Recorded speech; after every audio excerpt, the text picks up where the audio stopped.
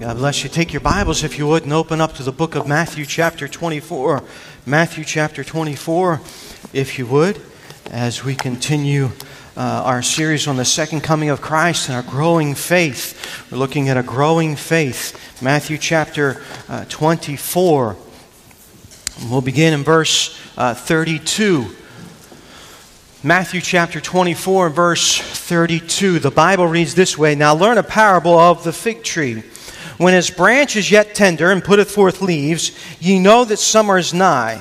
So likewise, when ye shall see all these things, know that it is near, even at the doors. Verily I say unto you, this generation shall not pass till all these things be fulfilled. Heaven and earth shall pass away, but my word shall not pass away. But of that day and hour knoweth no man, no, not the angels of heaven, but my Father only. But as the days of Noah were, so shall also the coming of the Son of Man be. For as in the days that were before the flood, they were eating and drinking and marrying and given in marriage, until the day that Noah entered into the ark, and knew not until the flood came and took them all away, so shall also the coming of the Son of Man be. Then shall two be left in the field, the one shall be taken and the other left. Two women shall be grinding at the mill, the one shall be taken and the other left. Watch therefore, for ye know not what hour your Lord doth come. But know this, that if the good man of the house had known in what watch the thief would come, he would have watched and would not have suffered his house to be broken up. Therefore be ye also ready, for in such an hour as ye think not, the Son of Man cometh. Who then is faithful and wise servant, whom his Lord hath made ruler over his household, to give them meat in his due season? Blessed is that servant, whom his Lord, when he cometh, shall find so doing. Verily I say unto you, that he shall make him ruler over all his goods. But and if that evil servant shall say in his heart, my Lord delayeth his coming, and shall begin to smite his fellow servants, and to eat and to drink with the drunken, the Lord of that servant shall come in a day when he looketh not for him, and an hour that he is not aware of, and shall cut him asunder, and appoint him his portion with the hypocrites. There shall be weeping and gnashing of teeth." Let's pray. Father in heaven, I ask that you would help us in this message to pursue you, pursue the truths that you've laid out, and help us to be conformed more to the image of the Lord Jesus Christ today than we were yesterday. And Father, I ask that you would clear my mind of any distractions whatsoever, and I pray that I would only say those things that you would have me to say.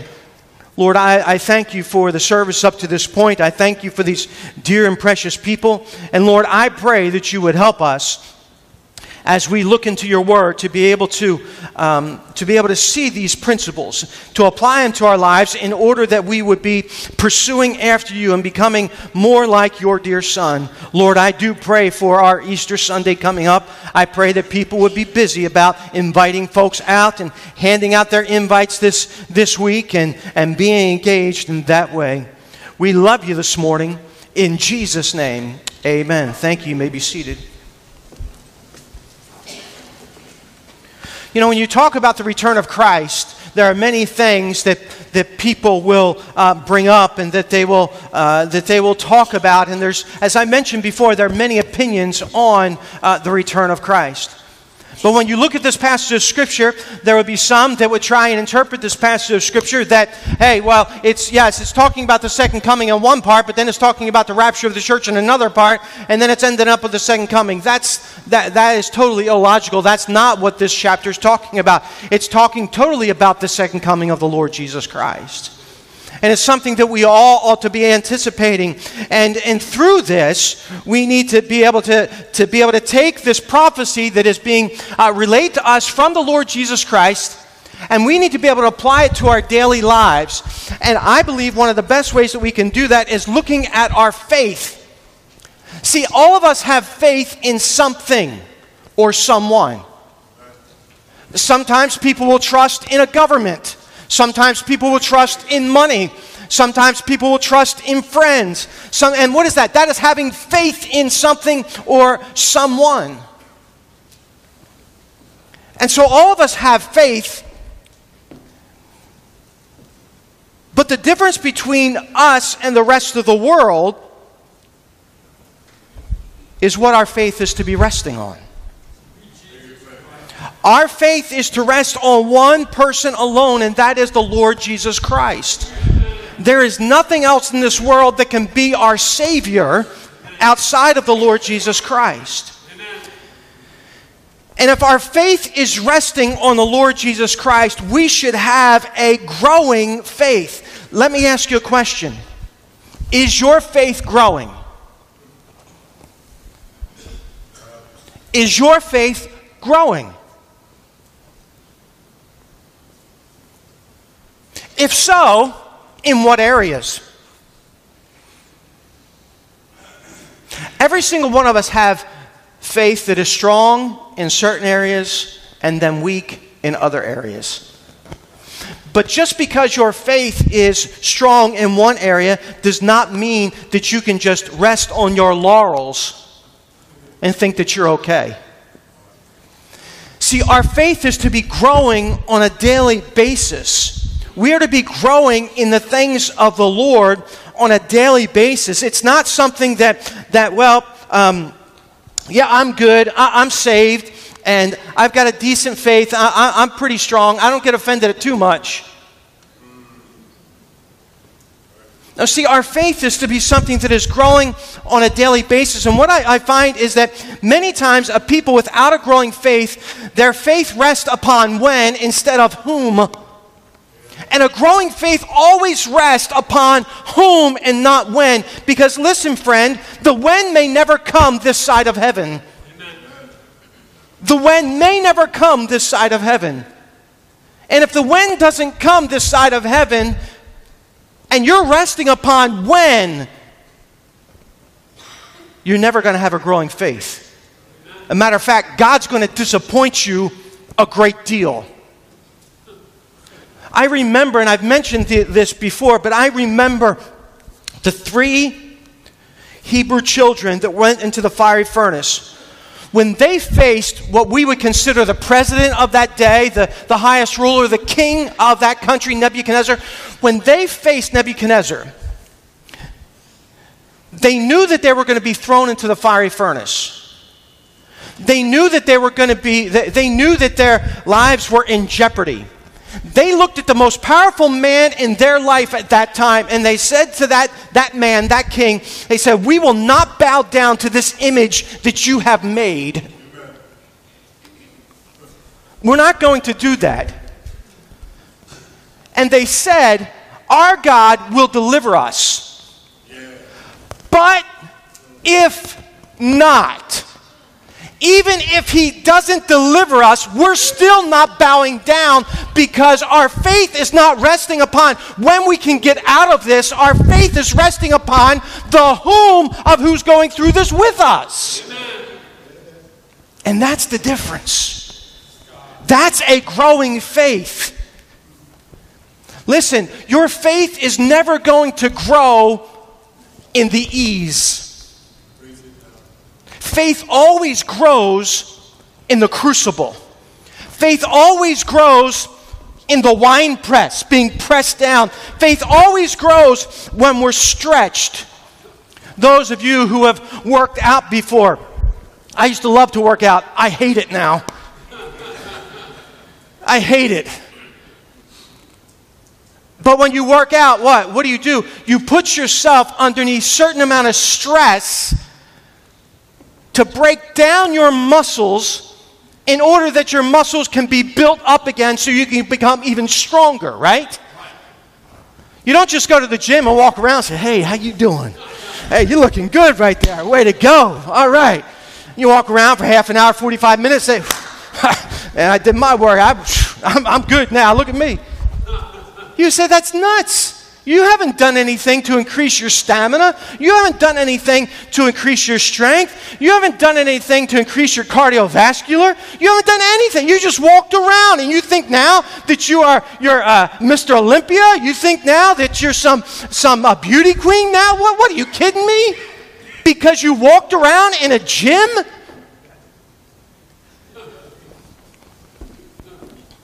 Why do you think that you're a strong Christian just because you show up to church? See, just because you show up to church and everything seems good on the outside, that we think, well, I must be a pretty good Christian. That doesn't make any sense. If we are going to have a growing faith, we can't rest in the when. We must rest upon the whom. And a growing faith has three aspects. I shared with you last week that a growing faith is a faith that expects. A growing faith is a faith that expects. But secondly, today, I want you to take a look. A growing faith is a faith that is engaged. A growing faith is a faith that is engaged. Not only is a growing faith a faith that it expects, but a growing faith is a faith that is engaged. And we see this in verses 37 through 41. Jesus now, you know what Jesus is doing right now? He's using some examples of his return. In verses 37 and 38, he uses the example of Noah and the flood. You can turn to Genesis chapter 6 and see this about what's going on there. Maybe in a few minutes we'll take a look at that. But he uses first the example of Noah and the flood. In verse 33, he uses the example of the thief. And then verses 45 through 46, he uses the example of his master's return. So what's Jesus doing using these examples, using these illustrations? The point is that Jesus is making that his return is going to be sudden, and that believers are to be ready for the return of Christ at all times. Amen. And Jesus gives these examples to reveal those who were not ready at all times. And here's a couple characteristics that reveal that they were not ready. They did not have a faith that was engaged. See, a faith, I could have stated these positively, but it's kind of negative here it's stated negatively here in the scripture, so that's the way I'm going to use it. But we could turn this around very easily and state it in the positive. But a faith that is engaged is not unconcerned. See, a growing faith is a faith that's engaged, and a faith that's engaged is not unconcerned. Let me ask you, are you going to be engaged this week? What do you mean? We've just told you something to be engaged in. Or are you just going to be unconcerned about the souls of others? I wonder what people think of me. I wonder what they're going to think of you if they die and go to hell. Folks, we can't say that we love people, that we truly love people, if we're not willing to just invite them to church. We can't say that we really believe the truth if we're unengaged and not willing to be able to share the gospel with them. Oh, my friends, we need to have a faith that is engaged, and a faith that is engaged is not unconcerned. These people in verses 37 and 38, take a look if you will, please, verses 37 and 38. But as the days of Noah were, so shall also the coming of the Son of Man be. For as in the days of Noah that were before the flood, they were eating and drinking and marrying and giving in marriage until the day of Noah entered into the ark. Turn over to Genesis chapter 6 if you would, please. Genesis chapter 6.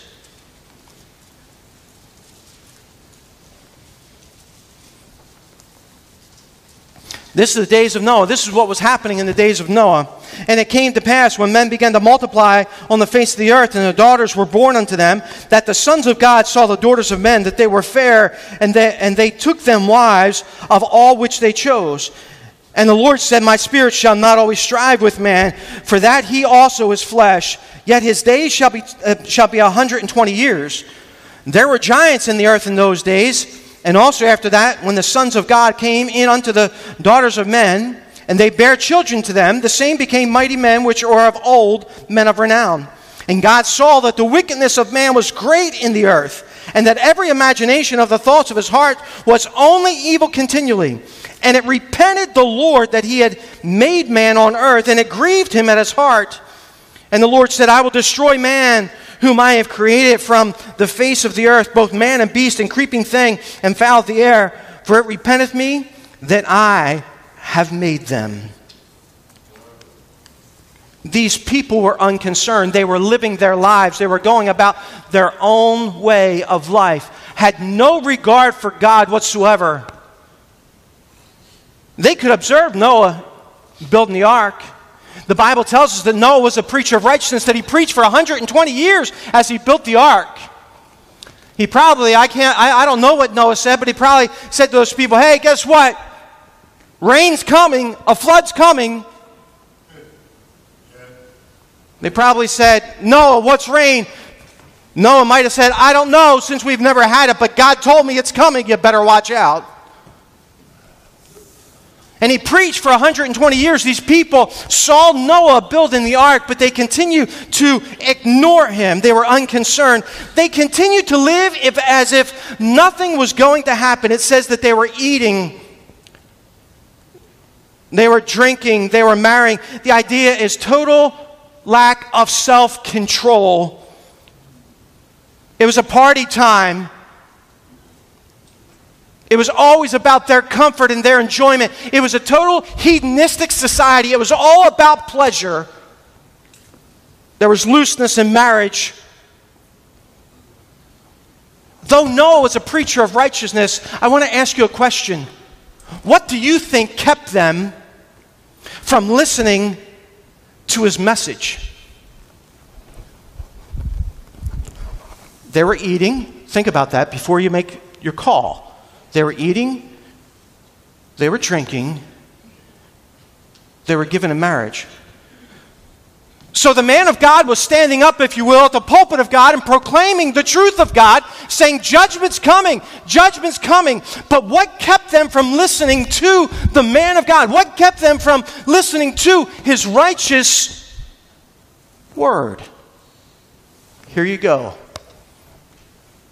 The common interests of life. The common interest of life. See, their faith was not an engaged faith. They were unconcerned. And you know what? Listen to me, church. You know what Satan has done to us? He wants us to get so busy with the common interest of life that we become unconcerned Christians. They left safety and security for self-gratification. See, if you and I can get so caught up with the common interests of life, guess what? We forget about the next life. And the world out there, that's what Satan has done. They've gotten so caught up with the common things of life that when you talk about the afterlife, when you talk about that, most people say, I really don't want to think about that. That's a really uncomfortable subject. I don't want to talk about that. They give no thought for eternity. Why? Because they're caught up with the common interest of life. And let me tell you something, church. It doesn't just happen to those outside of these walls. It happens to us inside of these walls when we have an unengaged faith because we're unconcerned about the lost.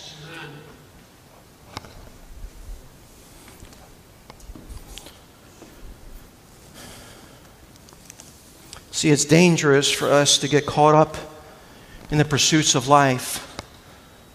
It's dangerous for us to get caught up in the pursuits of life and forget that Jesus is coming back. These people were unconcerned, but let her be. A faith that is engaged is not unprepared. See, a growing faith is going to be an expectant faith. A growing faith is going to be an engaged faith. And if you have an engaged faith, you're going to be concerned. And if you have an engaged faith, you're going to be prepared. But a faith that is not engaged is unconcerned. And a faith that is not engaged is unprepared. See, the reason that I know that these people were unconcerned is because they were unprepared. See, when you prepare for something, there's a group of us that are getting ready to go to Israel this afternoon. We're going to fly to Israel. And just pray for us, if you will, while we fly to Israel, that our arms won't get tired.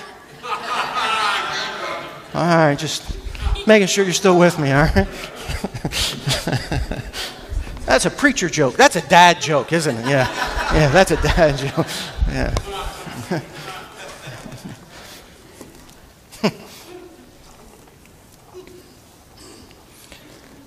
We're getting ready to go to Israel. I can guarantee you, everybody's prepared to go. They've gotten everything packed. I mean, they make sure they've got their passport. You got your passport, right? Making sure they got all their clothes and their shoes, and for the ladies, they've got their 82 luggage bags, and making sure they got their makeup and all that kind of stuff. You know, they're prepared to go. That lets me know that they're concerned about the trip. Why? Because they're prepared. When you are unprepared for something, you're really not concerned about it. And these people, a faith that is not, the faith that is engaged is not unprepared. Noah warned them, but they did not heed the warning. And Jesus gives an example here in verses 39 through 41. He says, "And knew not until the flood came and took them all away, so shall also the coming of the Son of Man be. Then shall two be left in the field, the one shall be taken and the other left. Two women shall be grinding at the mill, the one shall be taken and the other left." Jesus is giving us an example of those who were unprepared and taken in judgment. These were people going about their daily lives. They were more consumed with daily living than eternal living. Now, this is where some people get confused and they say, "Oh, see, this is talking about the rapture of the church." No, it's not.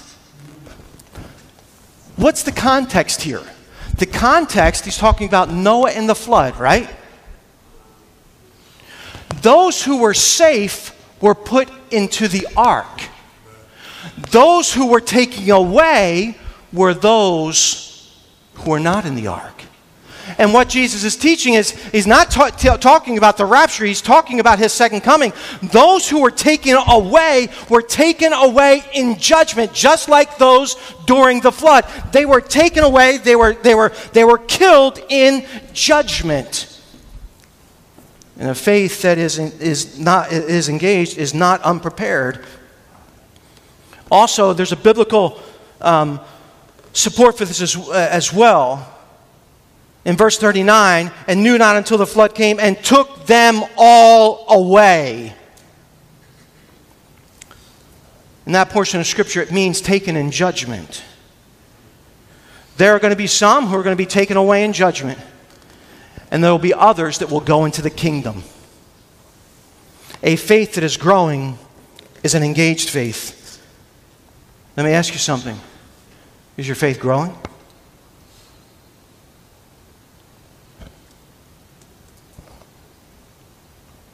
In what areas? In what areas? You know, it's interesting. Some of you businessmen here, what do you want? You don't want your business to just stay stagnant every day, do you? How many of you businessmen or businesswomen in here, you want your business just to stay stagnant? Because you know if it stays stagnant, what's going to happen? It's actually going to start to go backwards because you're not keeping up. What do you want for your business to do? You want your business to what? To grow. And if it can grow daily, that's a good thing. Why? Because that means that's more money in your back pocket.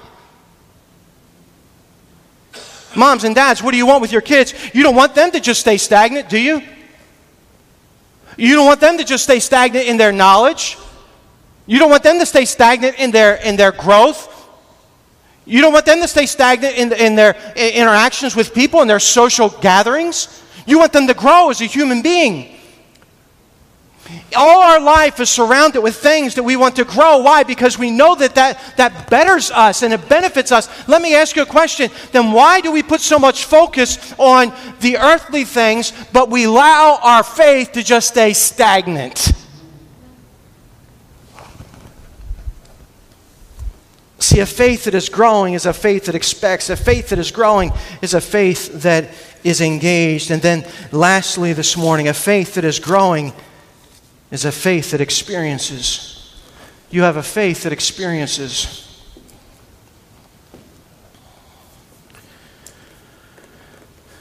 In verses 42 through 51, we see this. It's one thing to know something. It's a whole nother thing to experience it. When you experience something, it changes you. There's a lot of people that can talk about a lot of things, but they've never experienced it. And once they experience it, many times their opinion changes. See, a growing faith is a faith that experiences. In this section of Scripture, we're taught some things that a growing faith experiences. I want you to take a look at these very quickly. Verses 42 and 43. Watch therefore, for you know not what hour your Lord doth come. But know this, that if the good man of the house had known in what watch the thief would come, he would have watched and would not have suffered his house to be broken up. A faith that experiences. Say, what does that look like? What does that mean for me? If I'm going to have a growing faith, I want to have a growing faith, but what does that look like for me to be experiencing something? A faith that is experience is watching. Amen. Is watching. This is the admonition for us all. What does that mean? To be spiritually alert. To be spiritually alert. Listen, church, I think that we have forgotten that we are in a war. We are in a spiritual war. The world is not for us. Satan is not for us. Hollywood is not for us. It's not for us. It is against us.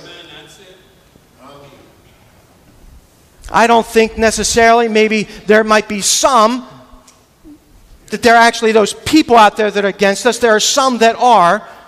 But the simple fact of the matter is, it's the world's system. It's the world's philosophy. It's the way that they look at things and the way that they evaluate things and the way that they base what they believe is true. I am so tired of hearing people say, well, that's your truth and this is my truth. No, there is just truth. That's it. There is a such thing as absolute truth.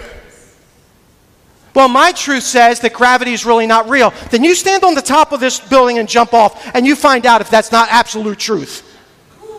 And then you have people say, well, there's no such thing as absolute truth. You just made an absolute statement. Doesn't make sense. It's illogical. That if there's no absolute truth, then why do you have a right to feel inside of you that morally it's wrong to murder somebody?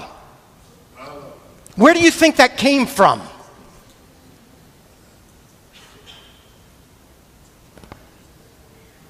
What if I came up to you and said, I don't think it's morally wrong to murder somebody? That's my truth. And especially if I'm facing you with a Magnum 45. Say, yeah, I don't think it's wrong. And you do. Now, whose truth is right? That's my truth. I don't feel that it's wrong. It's okay. But you say, wait a second, my truth says it's not okay. Where do you think that came from? There is absolute truth, and we need to be watchful, friends. We need to make sure that we are having a faith that is experiencing and being spiritually alert. The Bible says in 1 Thessalonians chapter 5 and verse 6, Therefore, let us not sleep as others do, but let us watch and be sober. 1 Peter 5:8 says this, be sober, be vigilant, because your adversary, not your friend, not your buddy, but your adversary, the devil, as a roaring lion, walketh about, seeking whom he may devour. I don't know about you, but if I had a roaring lion walking around me, I wouldn't be close to that lion. I'd be running as far as I can away from that lion. I wouldn't be, hey, kitty, kitty, kitty, come here, kitty, kitty, kitty. Oh, well, let me just touch him. What do we want to do? We want to get as close to sin as possible, right? Oh, let me just touch him. We need to be watchful.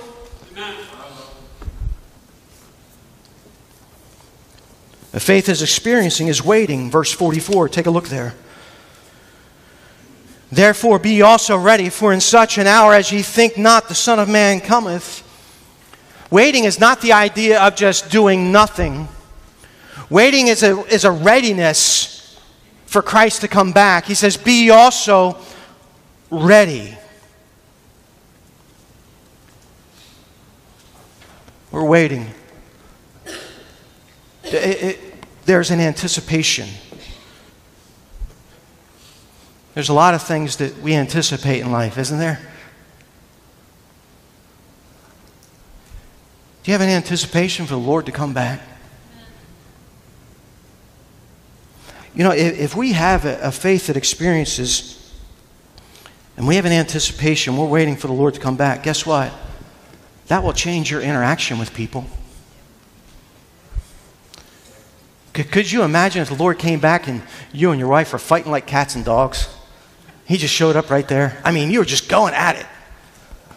I mean, just ripping each other apart. You know, pressing all those buttons that you know how to press, and she knows how to press, and everybody's pressing everybody else's buttons, and you're red in the face, she's red in the face, voices are getting a little bit loud, and things are going, and you just always, you're never, you always and never and always, and all the time and never and always and never.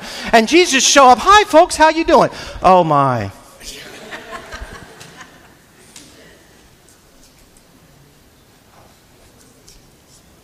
I think for some of you, Jesus is going to put your mansion right beside your mate when you get in heaven, just to be able to irritate you for all of eternity.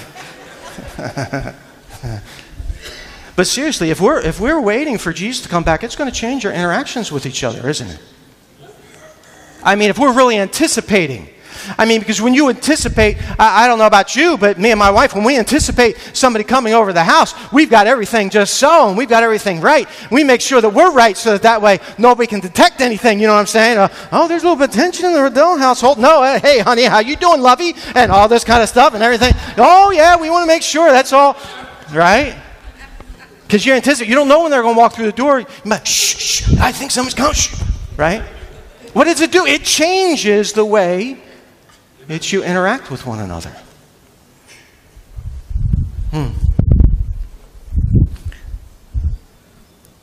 I think if you know that somebody's coming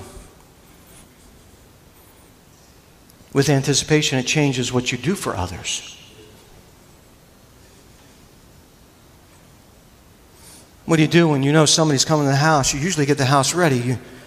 You prepare it. You make it look at least halfway decent.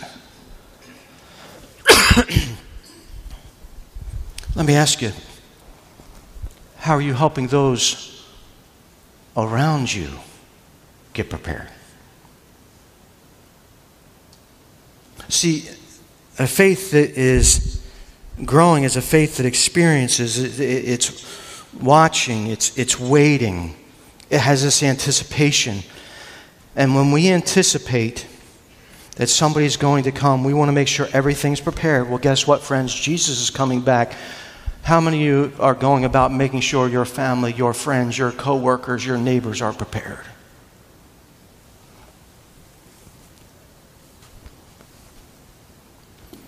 See, it'd be great, man, Pastor. This would be a whole lot better message if you just preached this as prophecy and didn't start to get in with our personal lives and stuff like that, because it's getting a little bit uncomfortable when you start talking about soul winning and about inviting people out to church and stuff like that. Nothing wrong with preaching prophecy. Man, if that prophecy doesn't relate to today, how's it going to change us? How's it going to help us? See, a faith that is experiences, it's watching, it's waiting. Then letter C here. Take a look. It's willing. It's willing. Verses 45 through 47. It says, who then is a faithful and wise servant? What was he doing? He was doing what the master asked him to do. He was doing the little things that the master asked him to do. He was faithful in the task that he's been given. Listen, the Bible tells us, go ye into all the world and preach the gospel. Amen. That's what we're supposed to be doing. We're supposed to be reaching out. Let me encourage you. Friends, make sure you grab those invites today and hand them out to folks. You say, well, I've done that before and it hasn't done anything. You don't know what God's going to do with that. You don't know that your simple invite, man, Pastor, I've been doing this for years, inviting folks. Every single time they've never shown up. Well, just keep doing it. See, it's willing to do what God has asked us to do. As believers, we're to be about the Lord's work. See, for this faithful servant, it wasn't about when, it was about whom. He knew his master was coming back, and his master had entrusted him with something, and he was faithful to fulfill it. And a faith that experiences, letter D, is a faith that heeds warning. That heeds warning. The unfaithful steward here we see didn't heed the warning. In verses 48 through 51, he didn't heed the warning. And it's evident by his heart, by how he said, oh, the master's delaying his coming. Don't worry about it. And the way that he treated others. See, a faith that is growing will heed the warning. Well, understand that there is a duty to perform. A faith that is growing is one that is going to focus on the when, not on the when, but on the whom. A faith that is growing will understand that there is a severe judgment for those who don't heed the warning. So let me ask you something. Do you have a growing faith?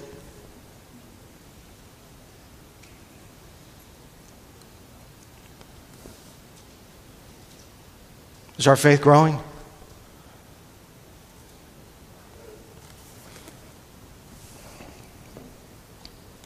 See, we want the type of Jesus that fixes everything for us. That's why we're so concerned about the when. We want the fixer-up Jesus. Just fix this relationship, fix my finances, fix my marriage, fix my kids, fix this, fix our government, fix our country, fix this and fix that and fix this and everything just so that we can live comfortably. And a faith that is growing does not rest upon that type of Jesus, does not rest upon the when, it rests upon the whom. So no matter if it gets fixed or if it doesn't get fixed, I'm still walking with the God of all creation. I've got a peace that passes all understanding.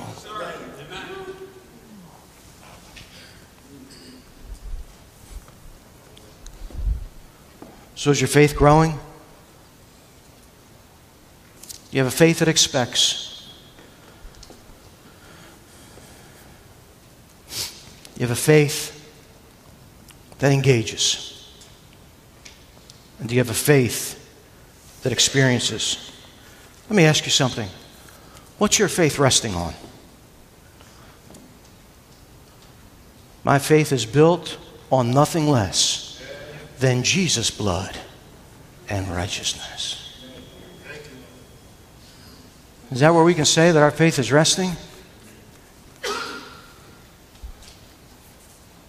Or are we looking more at the when than the whom?